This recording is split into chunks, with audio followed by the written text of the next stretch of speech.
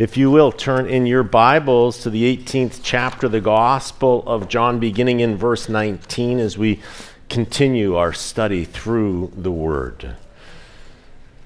You remember last time how we watched as Jesus and the disciples departed from the upper room and headed over to the Garden of Gethsemane.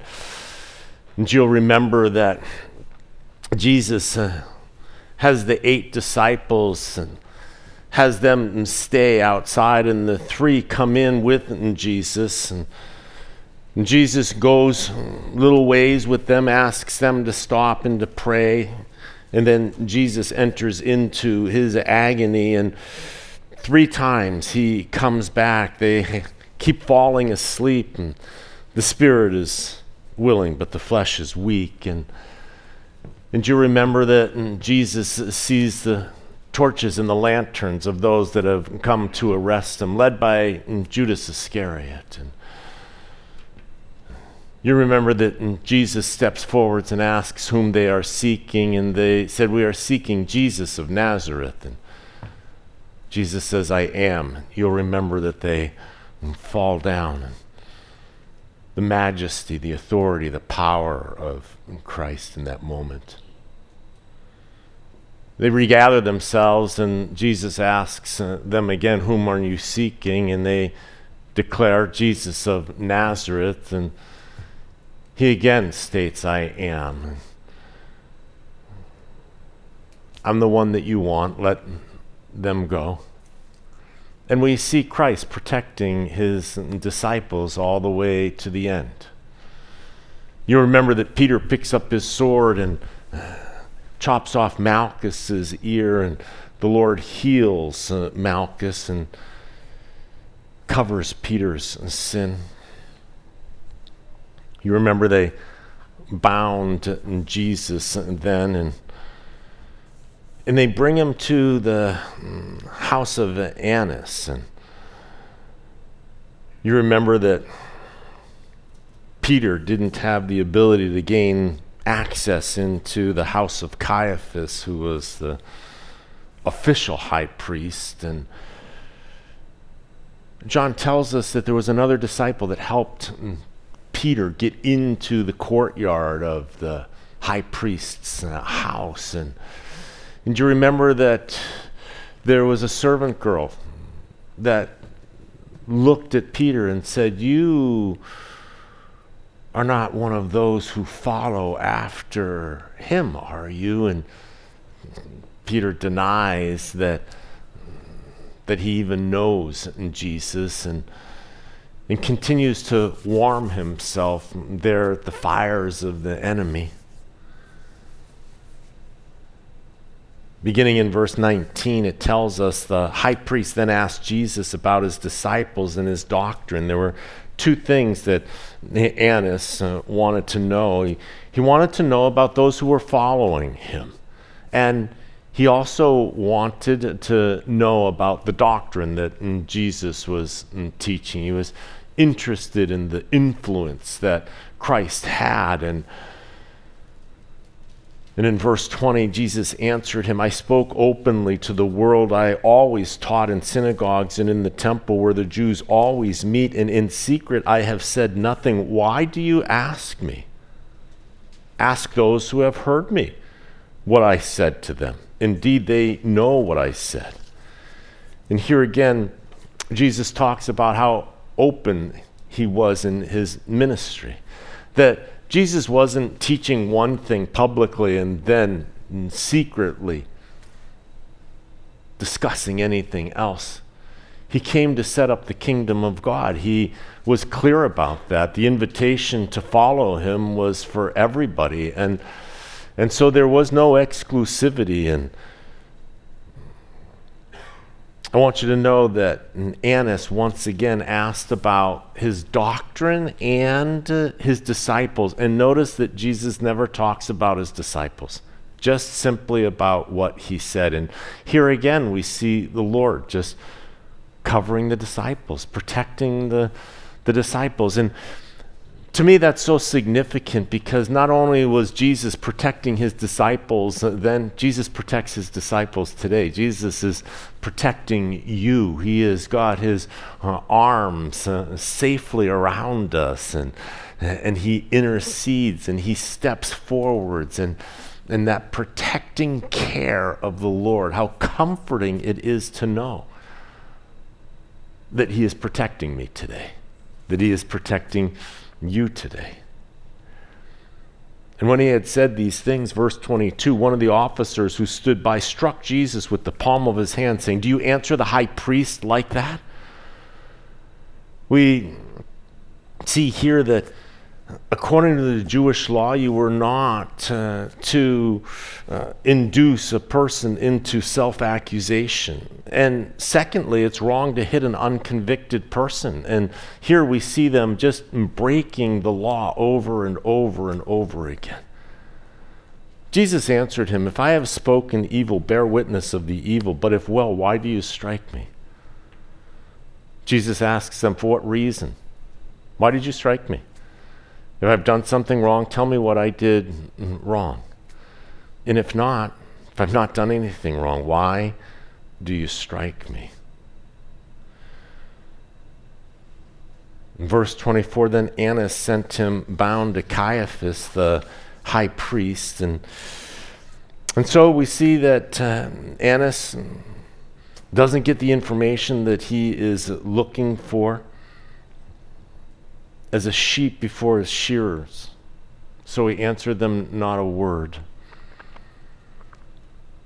Caiaphas now receives Christ, and we see that the religious leaders knew that they had no grounds for charging Jesus, so they now try to build evidence against him. They assemble false witnesses to come forth and to make accusations against Jesus there at the house of Caiaphas. And so Peter now is in the courtyard. He is warming his hands, and Jesus is now brought to the house of Caiaphas. And so up above on the porch, the outer courtyard is visible down below, and this is where the trial is taking place while Peter is below in the courtyard warming his hands. And in verse 25 it says, "Now Simon Peter stood and warmed himself, and therefore they said to him, 'You are not also one of his disciples, are you?' And he denied it and said, 'I am not.'" Again, Peter was asked a question expecting this negative response. "You are not also one of his disciples, are you?" And he denies. And one of the servants of the high priest, a relative of him whose ear Peter cut off, said, "Did I not see you in the garden with him?" And Peter then denied again, and immediately a rooster crowed.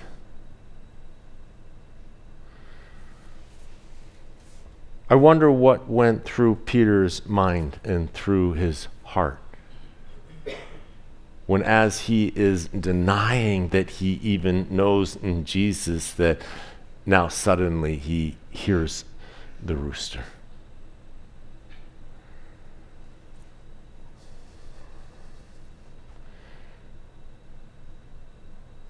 In verse 28, John jumps all the way to Pilate. He skips over the meeting in the early morning of the Sanhedrin to ratify the charge against Jesus. There were 6 trials that Jesus will undergo, 3 religious and 3 secular. He is first brought to Annas, then he's brought to Caiaphas, and then he stands before the Sanhedrin. And then at the crack of dawn, he is brought to Pilate. And Pilate's first interrogation of Jesus, and then he sends him to Herod, and then Herod sends him back to Pilate again. So we have 6 trials altogether before Jesus is crucified. There is great animosity between the chief priests and Pilate. Pilate was a frustrated leader. He had wanted a large and important governorship, and instead he was relegated to Israel and Jerusalem. He had sought to be appointed by Caesar to greatness, and he despised the position that he had been put into, and so he took that out on the Jews themselves, and there was intentional agitation that Pilate had been responsible for, caused great inflammation of hardships in relationships. Twice the Jews had already complained to Caesar about Pilate and wanting him to be removed as their governor, and so there was two strikes already here, and now the religious leaders come to Pilate, and they want a favor from him. They want Pilate to execute Jesus. Now, I want you to know that while the Jews were allowed to govern themselves underneath the Roman rule, that they were not allowed capital punishment. And so in order to have somebody put to death, they would have to have the Romans certify that and then execute him. But the Jews hated the Romans, so they never would bring their own to the Romans to have them executed. When the religious leaders show up and want to turn Jesus over to Pilate, Pilate instantly now raises an eyebrow. What's going on? What is happening here? This is not the normal course of action. And then they led Jesus from Caiaphas, verse 28, to the praetorium, and it was early morning, but they themselves did not go into the praetorium, lest they should be defiled, but that they might eat the Passover. And Pilate then went out to them. And so what accusation do you bring against this man? And so here we see that it is ironic that they didn't want to defile themselves. By Jewish law, entering the house of a Gentile would cause a Jewish person to be ceremonial defiled. And it is interesting that these leaders are concerned with ritual uncleanness while they are planning murder.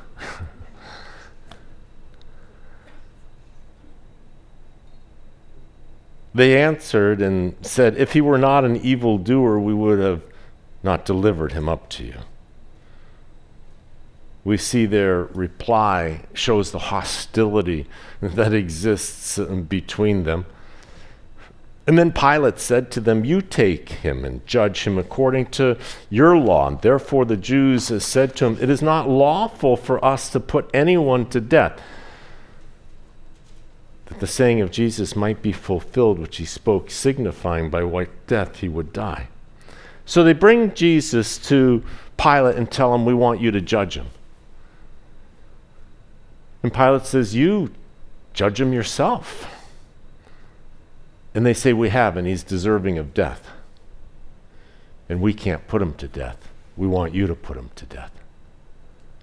And now Pilate is going to inquire, what is it that he's guilty of that he should be put to death?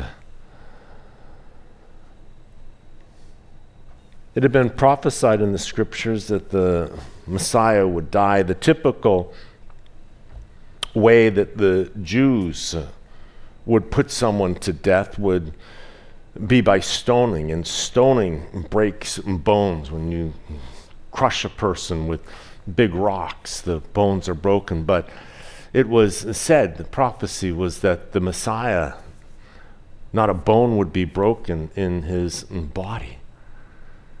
We see also in John's gospel that Jesus said, "And as Moses lifted up the serpent in the wilderness, even so must the Son of Man be lifted up." And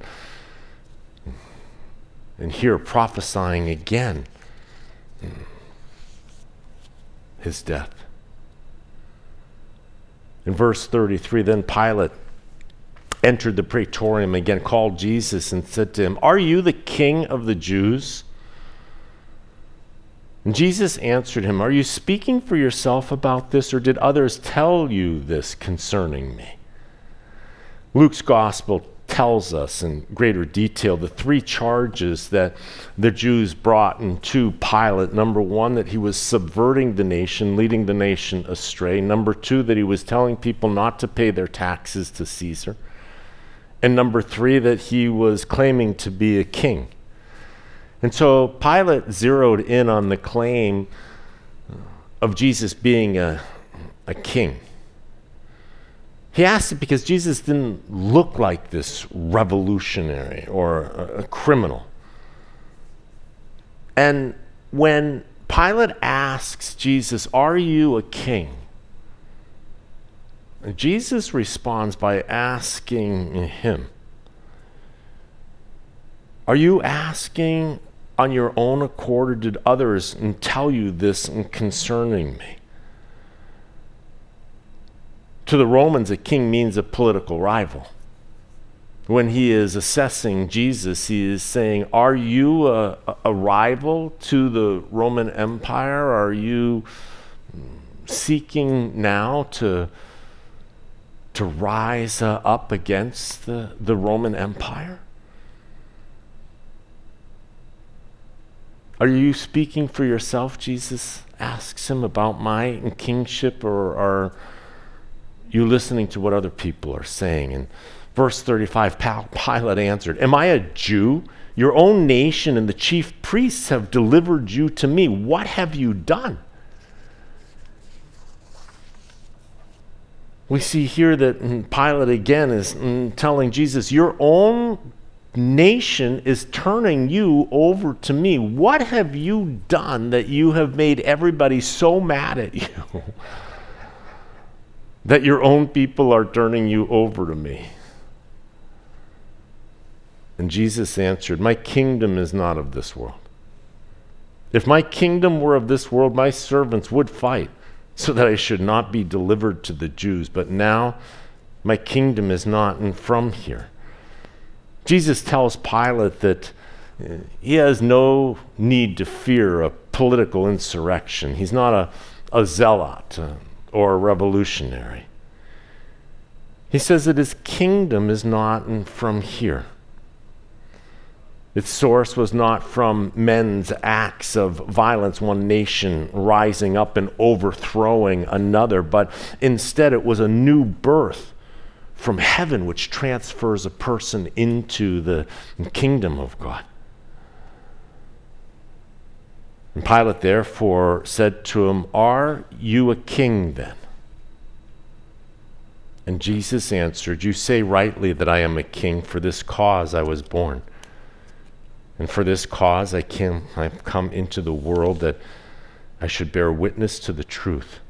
And everyone who is of the truth hears my voice."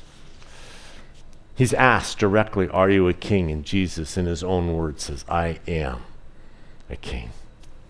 Jesus is not just a king, he is King of kings, and he is Lord of lords. And he will rule and reign in righteousness forever, and of his kingdom there will be no end. And when he is asked point blank, he answers directly. And he says to him that he has come into the world to bear witness to the truth, and everyone who is of the truth hears my voice. And Pilate said to him, "What is truth?" What is truth? You see, to Pilate, Rome was the truth. The Roman Empire was the truth. And so, what are you talking about? What is truth? Pilate represents the world, the unsaved, challenging the authority of the knowability of truth. Today in our culture, it's the very exact same thing. What is truth? When I was young, it was simple. Right and wrong was clear. God is the author of our morality. And the Ten Commandments, they are the basic laws of righteousness, easy and simple. But our culture started to turn, and pretty soon those 10 commandments that were in schools were taken down. No longer was right and wrong becoming so clear. There was an attempt, and still is, to remove God from our culture so that the moral standard that God decrees can be removed from our culture, thus enabling everybody to do whatever it is that they want in their own eyes. They move the moral source from God to within a person. Whatever you believe suddenly becomes truth. In schools today, they teach our children that truth is not objective, but it's subjective. Situational ethics. There is no declarative source of truth in our world. This is what our children are being taught today. It is relativism. It's a postmodernism that now tells us that you are the one that decides what's right for you. And you hear these phrases, well, that's your truth, but your truth isn't my truth, as if truth is subjective. There is not your truth and my truth. There is your experience and my experience, but experience is not in truth. Truth is universal. Jesus is the truth. And the truth means what is really real. And Jesus came to reveal what's really real. What is absolute, what is concrete, what is true for you and true for me and true forever. Eternal truth. And Pilate here is standing before eternal truth, asking, what is truth? What is truth? And when he said this, he went out again to the Jews and said to them, I find no fault in him at all. And he seeks to let Jesus go. But they threaten Pilate. If you let this man go, you are no friend of Caesar's. And they throw Caesar's name into the equation, knowing that twice already they have gone to Caesar, asking Caesar to remove Pilate. And now, where they came smiling, they begin to show their teeth now.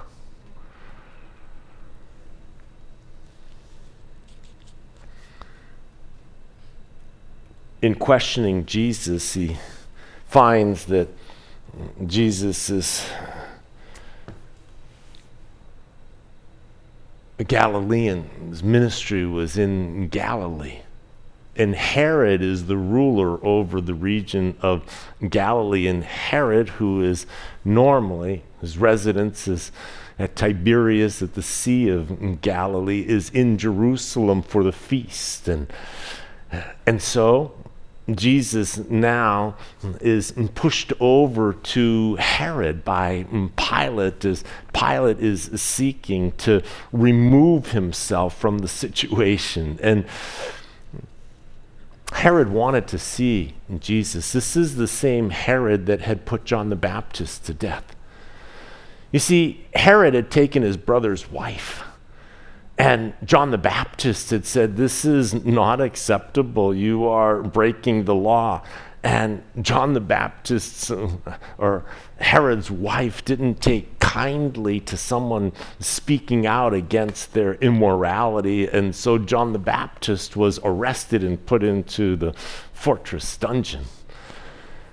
Herod would go down and talk to John the Baptist. And John the Baptist, no doubt, was witnessing to Herod, and they were having conversations, and no doubt this made Herod's wife even more upset with John the Baptist.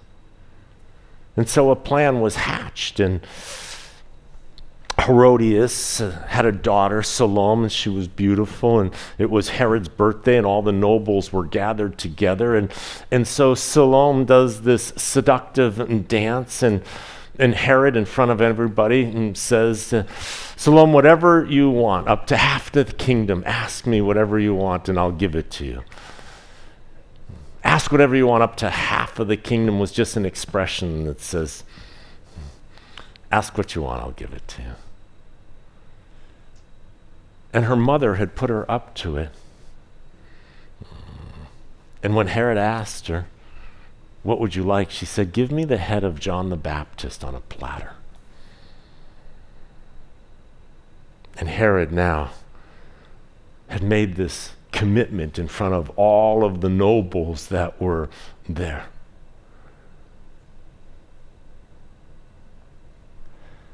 And so he orders the execution of John the Baptist, and his head is brought to Salome on a platter, and she brings it to her mother.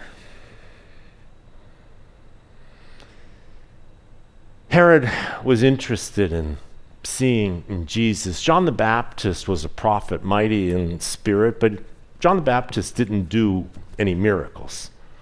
Herod had heard of the incredible miracles that Jesus was doing. And when Jesus is brought to him, he wants to see Jesus perform some miracles. He wants to see and be amazed with his power. And so he invites Jesus into a command performance before him. And Jesus won't even answer him a word. He is silent before Herod. And after Herod has attempted to have Jesus perform for him, he sends him back to Pilate. And Pilate, now who thought that he was done with the matter by sending him to Herod, suddenly finds Jesus back into his hands again, and the Jews are asking him to execute Jesus.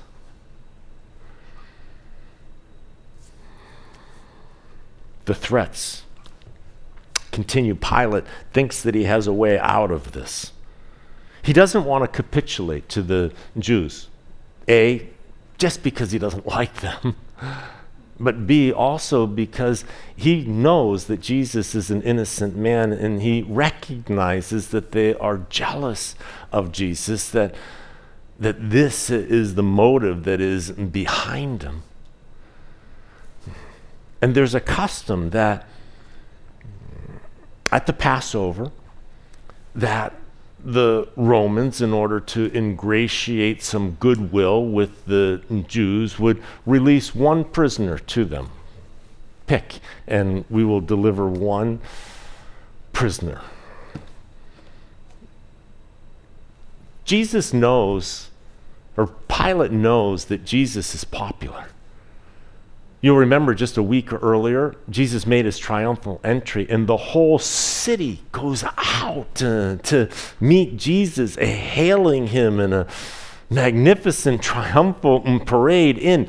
But he recognizes that the religious leaders are trying to railroad Jesus and have him crucified. So if he can bypass the religious leaders and put it out to the people who they want to have delivered, the prisoners, they will pick Jesus, no doubt. And Pilate is off the hook. He hasn't given in to the religious leaders, and Jesus is scot-free, and Pilate can now go back to his breakfast.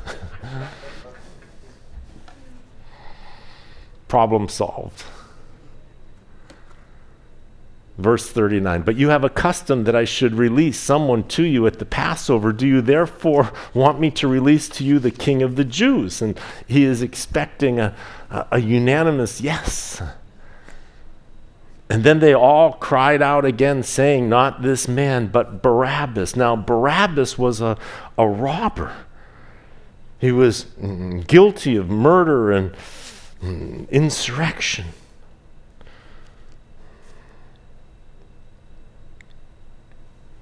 Matthew's gospel tells us that It was the chief priests and elders that persuaded the multitudes that they should ask for Barabbas and to destroy Jesus. And so they incite the crowd follows the religious leaders. And you remember that in the other Gospels, this is now where Pilate asks for a bowl of water to be brought to him, and he takes the water and he washes his hands and says, I want you to know that I am innocent of this man's blood. And the crowd responds, let his blood be upon us and upon our children. And Jesus is turned over the soldiers for crucifixion. As we close our study here on this 18th chapter, I want to draw our attention for a minute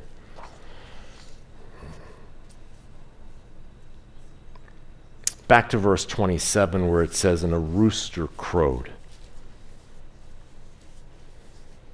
A rooster crowed.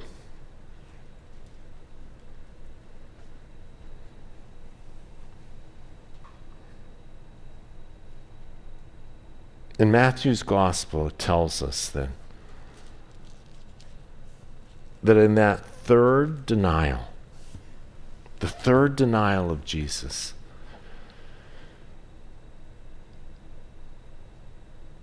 that the servant who John identifies now, this servant that accuses Peter rather of Peter's affiliation with Christ, says that it was a relative of him whose ear Peter cut off. It is interesting the way that sin has a way of coming back around. In Matthew's gospel, it tells us that this relative now, this servant that makes this third accusation, says, surely you are one of them, for your speech betrays you. In our country, we have many different areas that have different accents. They say that people from New York have an accent, that you can tell that they're from New York. People from Texas talk a particular way, and you say, you're not from Nevada, are you? We can tell you weren't born and raised here, y'all. Well, the Galileans had a y'all drawl. They were the country bumpkins, and those from Jerusalem, the Jerusalemites, were the educated elite of the nation. And you remember in the first two accusations, right? There is a servant girl that says, you are one of those. And as Peter is cursing his denial, they're hearing his accent now.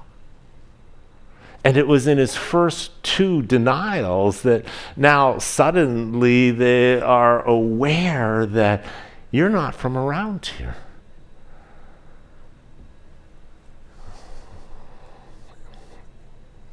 It is in Mark's gospel that we discover that when the rooster crows, after Peter's third denial, that is actually the second time that the rooster crows, and that Jesus actually had said that before the rooster crows twice, you will deny me 3 times.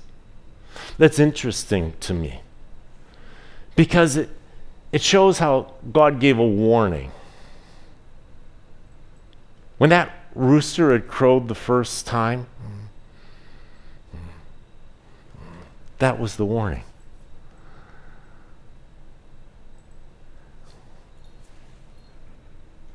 And when I look back in my own life, I see when when I have my heart set on something that isn't the will of God in my life, that God will warn me. God will send me warnings telling me that I'm not on the right path right now. It's like you come to yellow lights and the Lord is warning you with a yellow light that the light isn't green. It's yellow right now. It's interesting because my youngest son has his learner's permit, and I'm teaching him to drive, and somehow he got it into his head that when you come to a yellow light, it means you hit the gas and you go as fast as you can to get through it before the light turns red. When a yellow light means stop safely before it turns red. And yet I have discovered in my own life that when my heart is attached to something that is not God's will in my life, that those yellow lights, I find that I have hit the gas and gone right through them. We have an amazing ability to rationalize the will of God. It's easy to see in others. It's often hard to see ourselves. It's so clear in my office when people will come in and they are dating a non-believer.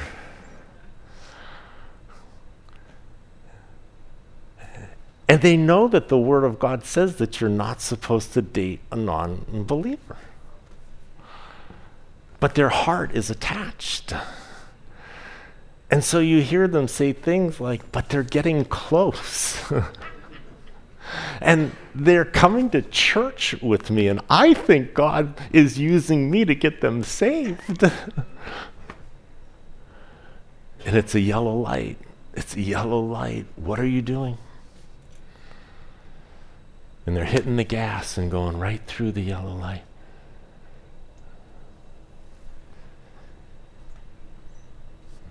The rooster crows the first time, and Peter, get out of there. What are you doing? The Bible tells us that with every temptation that comes to us, that God gives us an avenue of escape.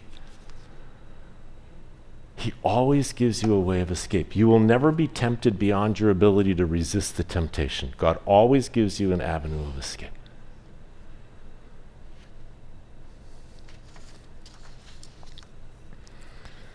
And then Luke's gospel records another interesting detail.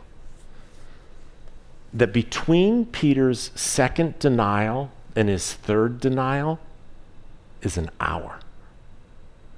These aren't rapid succession, 3 denials, bang, bang, bang, and the rooster crows and Peter's done. He denies the Lord twice, and then there is an hour pause that God gives him, an hour to get his feet back underneath him, to realize and to remember that the Lord said 3 times, you got 2 strikes on you right now. Depart. Get away from this situation. The Bible tells us to flee from evil and to respond to the leading of the Lord. But Peter stays. Maybe he feels that he's demonstrating his loyalty by staying.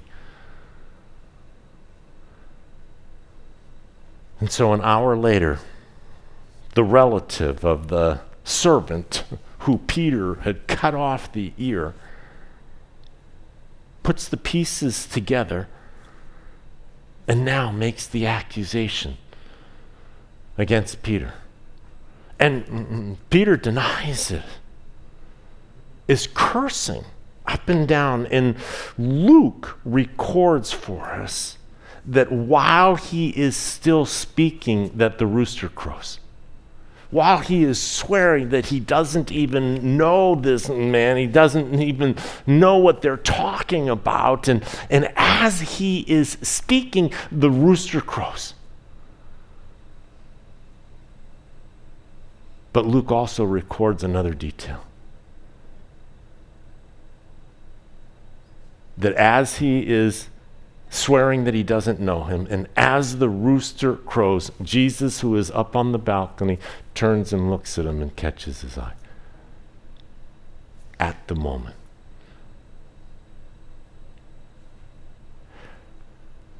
I wonder what that look was like. Certainly, Peter will never, ever forget the look in the Lord's eyes.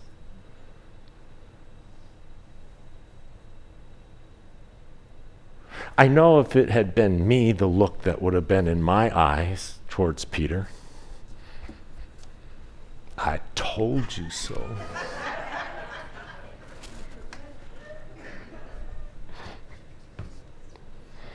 But something tells me that wasn't the look in Jesus' eyes.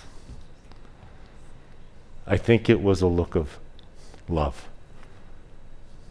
And I think he loved him with his eyes.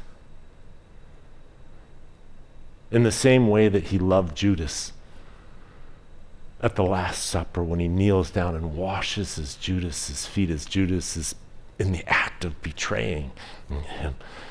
And he honors Judas and puts him at his right hand at that final meal, loving him all the way to the end.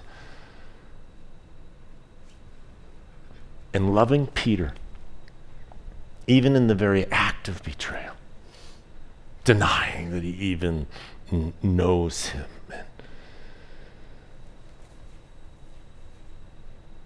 Truly the spirit is willing, but the flesh is weak. It says that Peter goes and weeps bitterly.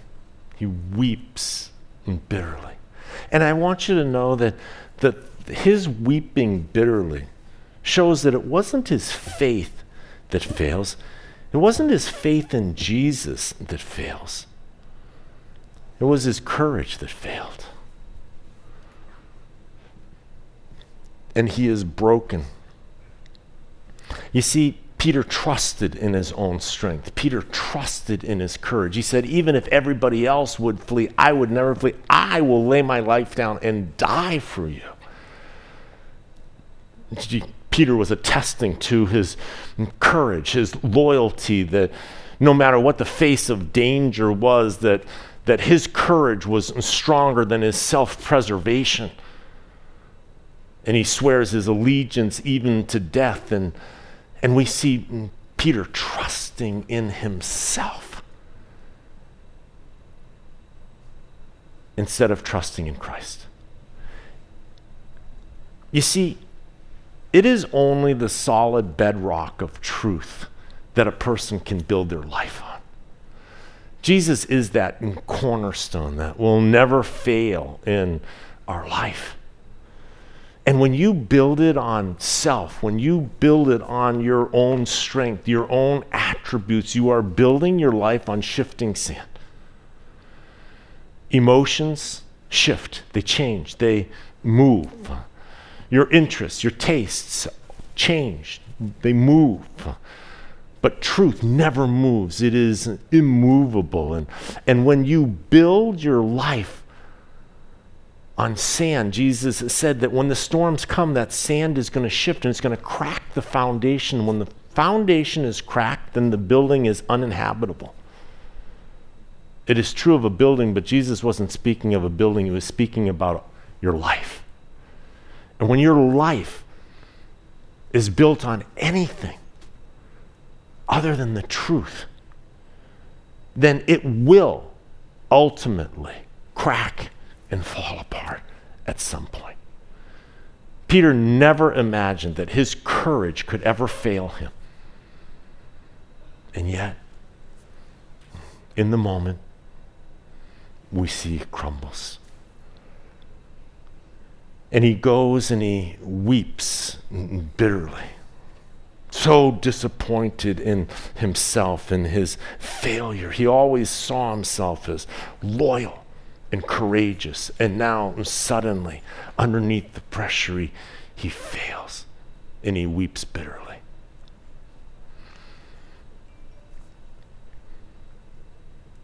We are going to see Peter being restored. Peter thinks he's done. He's failed the Lord. That's it.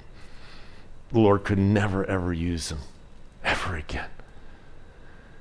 And so oftentimes we have these Peter moments in our lives where we have hurt others. We have failed in commitments and fidelity and allegiance and integrity and honesty. And we have hurt others in our past and we can feel like God could never have a future for us, a plan to use us. And yet I want you to know that Peter is restored, that he ultimately is going to be the one that preaches the very first sermon on the day of Pentecost when 3,000 people come and give their lives to the Lord, and the church age is born here. And Peter is the one that is going to unlock the gospel, not just to the Jews, but to the Samaritans. And the gospel is going to go forwards. Jesus forgives Peter. We're going to come to that forgiveness. And Peter is restored. And Peter is used mightily. But I want you to know, for the rest of his life, every single time he would hear a rooster crow,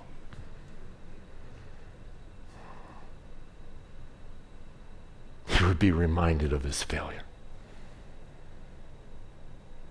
The enemy loves to continue to remind us of our failures. But the Word of God tells us that therefore there is no condemnation for those who are in Christ Jesus. Forgetting those things that are behind, I look forward to the upward high calling of Christ Jesus. God isn't concerned with your past. It's forgiven, it's washed, it's cleansed. And I think so oftentimes we are forgiven by God, but we can have a hard time forgiving ourselves, and we can hold ourselves back from that upward high call of Christ and Jesus when who the Son sets free is what?